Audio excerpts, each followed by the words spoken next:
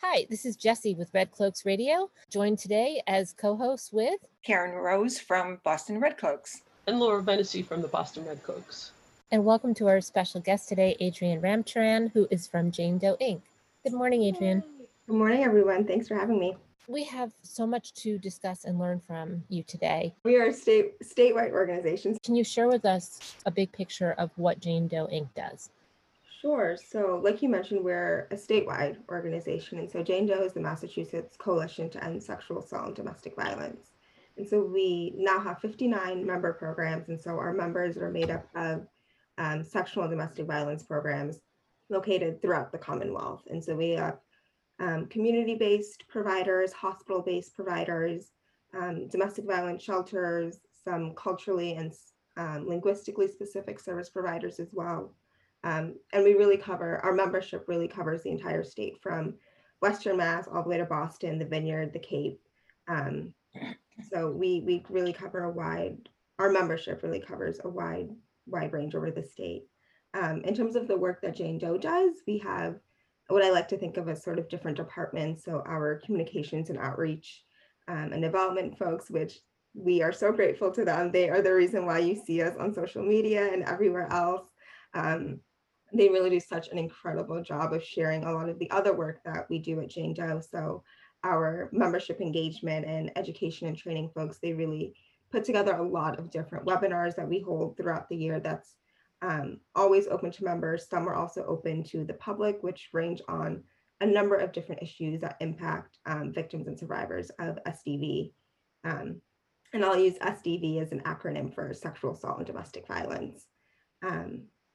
And they do just so much work. I know we have a webinar series coming up on healthcare and healthcare for survivors of sexual assault and domestic violence. We previously had a webinar series on housing for sexual assault and sexual violence survivors. So it kind of changes. There's sort of themes that happen throughout the year where we'll hold different webinars on that. And then there's the policy department, and we do some state legislation. Massachusetts, we're also fortunate to have state funding for our SDV programs. And so we do some advocacy to make sure there's sufficient funding in the state budget for our programs. And then we also do some systems advocacy. So we're fortunate to have a relationship with some of the different state agencies and work with them as well to make changes and to make it better for survivors. What are those agencies? Sure. So for example, the budget that I mentioned or the funding in the state budget is housed at DPH, the Department of Public Health. And so we're fortunate to have a good relationship with that department within DPH who holds the funding for sexual and domestic violence. So we have a really great working relationship with them, not just on policy and budget, but they also engage with our membership engagement and our education and training folks. We also have a working relationship with the folks at the Executive Office of Health and Human Services. So the sort of larger umbrella that DPH sits in. They're primarily the state agencies that we work with, but also recognizing that survivor services sit in a number of different agencies. We can talk about DHCD, so the Department of Housing and Community Development. They hold some housing funding, which are resources that survivors might access or choose to access, need to access. EOPS, Executive Office of Public Safety and Security. I might be getting that wrong. Massachusetts just created the SART, Sexual Assault Tracking Kit system. So like that sits in the Office of EOPS. So as we go forward in this conversation, we are really mindful and thinking about people who are listening who themselves may be survivors or have been connected to someone who is a survivor. If someone's listening and they need support right now, what can they do? So Massachusetts has a statewide hotline, which is SafeLink. And so you can call SafeLink to get help, and they can also connect you to local resources in your community. So the phone number for SafeLink is 1-877-785-2020. And you can also go to the Jane Doe website. So it's janedoe.org/find help. And you can put in your zip code or your address, and it will pull up all of the programs who are in your local area. And for And people, it will pull up sexual assault programs as well as domestic violence programs. who are listening who may be aware of a friend, a coworker, a neighbor where you feel that there may be violence taking place, these are also places you can turn to find ways that you can direct the person that you're concerned about. Great. Thank you so much for that helpful information. So COVID has changed everything, right? And I just was very curious to see how that's changed, what you're advocating for, like the healthcare issues. And this is a multifaceted question, but healthcare advocacy, maybe usage of your organization. Just tell us a little bit about how that's made it harder for people and what you're seeing. Yeah, I'm happy to talk about that. I mean, so I will say, I just want to say up front, Jane Doe does not provide direct services. It's our membership organizations that are the direct care service providers. But we, at the start of COVID, we started having weekly meetings with all of our programs, or at least open to all of our programs, so that we could hear and learn from them to sort of exactly what you're getting to, Laura. What's happening out there and what can we be doing to respond to survivors? And really what we saw, or what our programs really saw at first, was that at the start of the pandemic, and really at the start of the shutting down of businesses, was that, and with the stay-at-home order, is that survivors were now quarantining with the person who's causing them harm. And with the closure of businesses, non-essential businesses, there was then no place for survivors to go to, especially if their place of work was closed, if they weren't able to work from home. There was then this added layer of isolation, right, on top of the violence they might be experiencing at home. So what programs saw was actually a decline in request for services. Oh. Not being able to get in contact with clients that they were currently working with sometimes. And that was obviously concerning, because we know it wasn't just, okay, there's no more sexual violence or domestic violence happening in the state anymore, but really that there wasn't a safe space now for survivors and victims to reach out to get those services. And so really through a lot of this is one example where a partnership came in with the Lieutenant Governor and Governor Baker, and having them being able to share the SafeLink hotline number in press conferences that they were giving quite frequently at the start of the pandemic, to get that information out there, to let folks know that these services are open and they're operating. They might be providing services remotely right now, but you can still call. Right. Advocates were going out to survivors and physically meeting them where they were at if they couldn't leave their location. And in terms of how that sort of affected our advocacy, part of that was just getting the information out there, was that outreach at first. And then as folks saw that information publicly spread, then programs started to see folks calling again.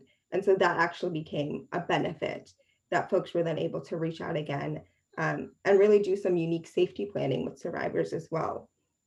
A lot of thought went into all of these programs, and I just have to commend all of them right now, because the resiliency of going to your office every day to then all of a sudden being told that you are working from home and being able to turn all of these services online, the rate that they did it at is incredible, and it needs to be commended. And I speak a little bit to legislation that we started supporting. I think anything the legislature really turned to a lot of COVID related legislation and policies. And so, we tend to look at our policy work around education prevention, racial justice, economic justice, human rights, and then sort of larger systems change that I talked about, some of the systems partners that we work with.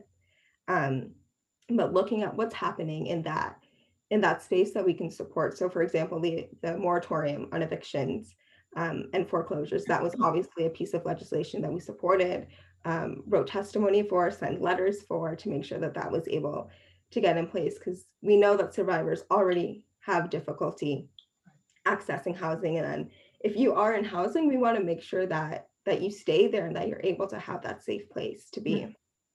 That's just one example of legislation. We've followed as the moratorium was put in place, and then also watched as people desperately tried to have it extended in recent days, and yet it hasn't been extended. So how is Jane Doe responding, but also how would you have us respond if we want to be helpful at this point? That's a really good question. So Jane Doe was a part of those efforts, of course, to get the moratorium extended beyond its deadline. I think fortunately, we haven't heard from programs of survivors who are being immediately evicted or anything like that since the moratorium was lifted. But we certainly have stories beforehand where survivors were worried about that and scared about what might happen, particularly immigrant survivors um, who might be afraid of being kicked out of their apartment, or if they were living with another family member, what that might look like if the landlord no longer allowed that. Um, I think something that we as Jane Doe are trying to do also is sort of largely address um, the larger housing issue, I think, in Massachusetts. And we know that there's a lack of affordable housing in Massachusetts, and it's a lot harder to try and figure out, okay, how can we build more housing and just create more spaces for people to live? So we're really trying to learn more about, and this is definitely a learning process for us as well, about what housing resources are out there for survivors and what are they currently benefiting from, and how can we invest more into that as well. So looking at what are the resources that programs point survivors to, and what are the ones that are working for survivors, and how can we bolster those services for survivors as well. Two things you raised there that are striking are, one, that there's the mental health component for survivors. Anyone who's a victim of trauma is going to carry mental health scars and baggage with them. And for them to not be secure about what's going to come next is very difficult. The other part is, if we lived in a state where everybody was aware that if you were in danger, you could leave and there's always a place for you to go, we might become aware of more people who are actually victims, because they would step forward if they felt secure that there was a place to go. Until we have that secure network, it's really difficult to know exactly how many people are feeling trapped because they don't think there's an alternative.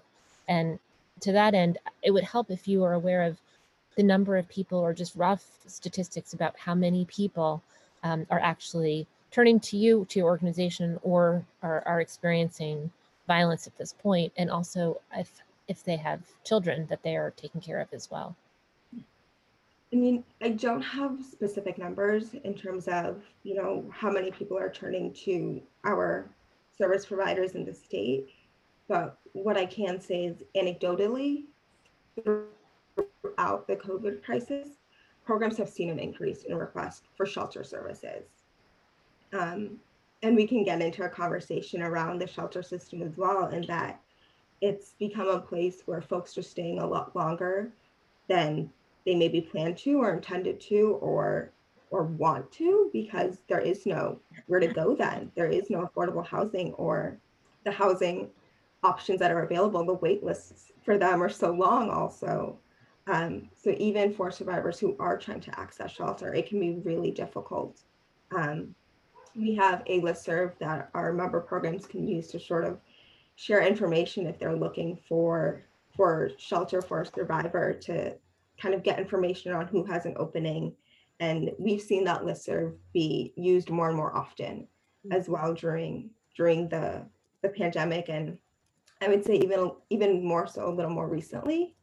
So there's definitely a need for housing largely in Massachusetts. I would like to talk about the Roe Act, the Massachusetts Roe Act. And I'd like to know, Adrienne, how would, well, let me start this way. How is the fact that we don't have the Roe Act passed at this point, how do those omissions affect survivors? It's a really good question. I think there are so many components to the Roe Act. And so to speak kind of largely to what it's trying to do, and it's right there in the name, it's really about removing the obstacles and the barriers to abortion care. And for me, the connection to SDV, well, we know there's an intersection between the people who seek abortion care and the people who have experienced sexual and domestic violence. That's one connection. Absolutely. But speaking even broader to just the issues in terms of having barriers to abortion care, when you look at relationships that have violence in them, there's often a power and control to that relationship. The person who is the one causing harm is taking away some of the autonomy of the person experiencing that violence. And when you look at the state creating additional barriers to abortion care, to a healthcare service, that's another method of power and control, and another way of taking away an individual's autonomy. So I think if we are able to remove the barriers or those additional barriers to abortion care, we're helping to give individuals back some of that autonomy to make those decisions about what to do with their body. And I think also we're making healthcare itself more accessible, not just abortion care, but for some survivors, the idea that, there are these hoops or these obstacles that I have to get through before I can access abortion, that itself might be a trigger to a survivor, depending on what their personal experience is. So if we can help to remove barriers to abortion care, I think we're also helping to remove barriers to a whole host of healthcare services in general. Do you think that we've missed the boat on some of that advocacy? It just seems like that I haven't heard a lot about that argument, which is a solid one. And I haven't heard that as much come up with the advocacy for the Roe Act passing. I don't want to say we've missed the boat on anything. I think there's definitely still an opportunity for us to talk about that. Yeah. I'll say in Jane Doe, in our presentation to legislators about the Roe Act and a testimony that we've submitted, that's certainly something that we raised from our perspective, and how we approach the Roe Act, or our perspective on why Massachusetts needs the Roe Act. I think it's something we should continue to raise as well, the idea of bodily autonomy, as we push for this legislation. Yeah, absolutely. So the other day we were interviewing Jamie Klops from the National Association of Social Workers, and we were talking about the Me Too movement and how it's just sort of taken a dip or a backseat to some of the other issues. And you mentioned that before. There's always top issues. COVID has taken over so many of our other issues, including the Roe Act. But what are your thoughts about that, and how that's maybe affected the work that you do at Jane Doe? So I'll say that I came to Jane Doe just over a year and a half ago. So I came while the Me Too movement had already started, and we were seems like at the height of it, at least. I agree that with media coverage, it ebbs and flows. It's kind of whatever the hot topic is. I think being in this work, we can never lose sight of the Me Too movement. And when I think of that as well, I think largely uplifting the issues of sexual assault and domestic violence, lifting them up as public health issues as well. And Jane Doe's approach also is not just to look at how can we address sexual violence and domestic violence kind of from a very narrow point, but looking broader at what helps to create a system or a society where sexual violence and domestic violence are allowed to flourish and grow.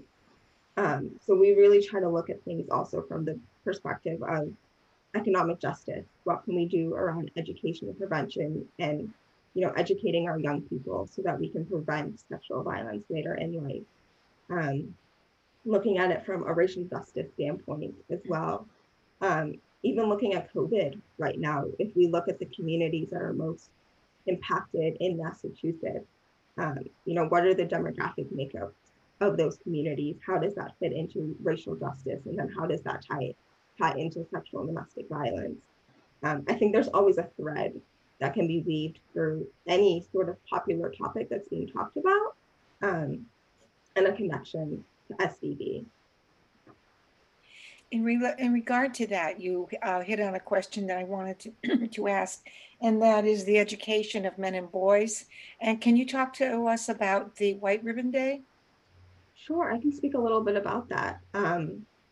So White Ribbon Day is sort of a larger campaign that we do throughout the year in terms of engaging men and boys. And so we have sort of a kickoff event in March. And it's really about bringing men and boys and male identified folks into the conversation about ending domestic violence and ending sexual violence. And it really culminates at the end of the year in December.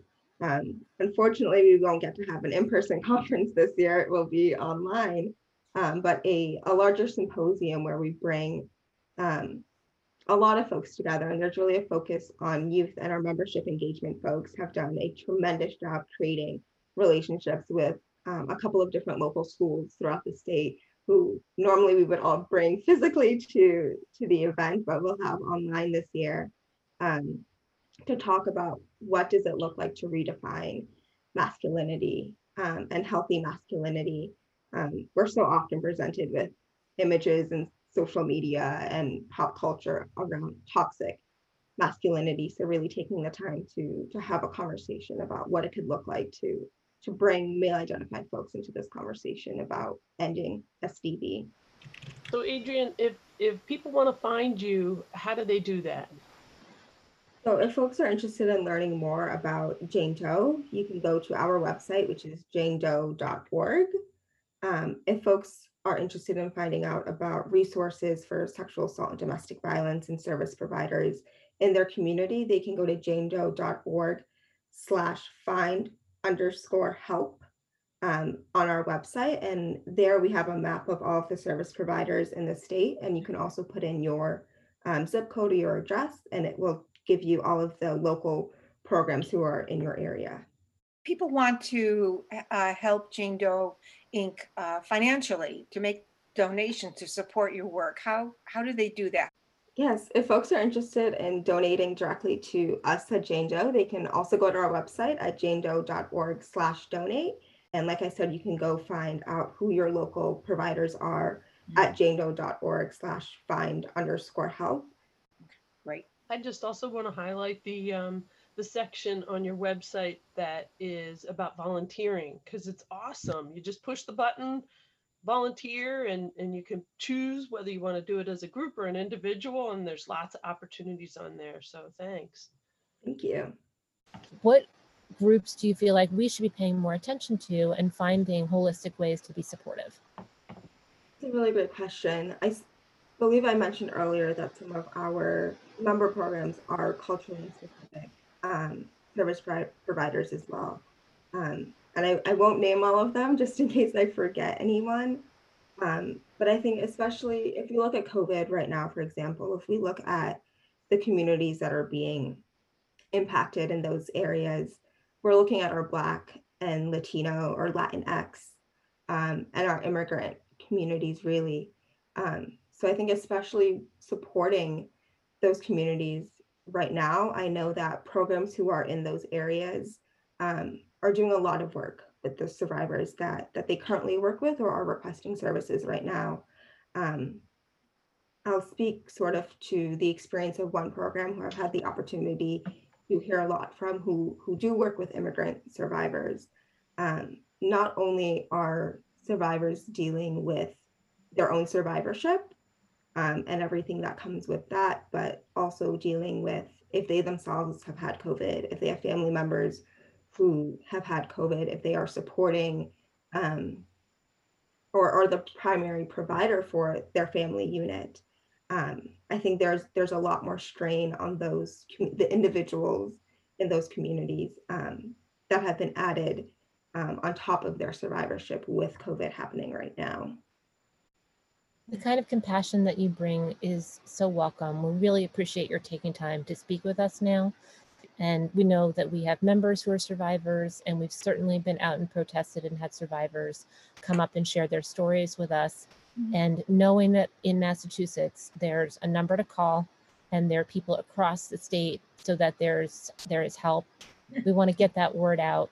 And so that people who might suspect someone is in danger can step up and be an active bystander and offer that phone number, point out the website, and do whatever we can do to make sure that no one is left alone to manage a very unfair and impossible problem.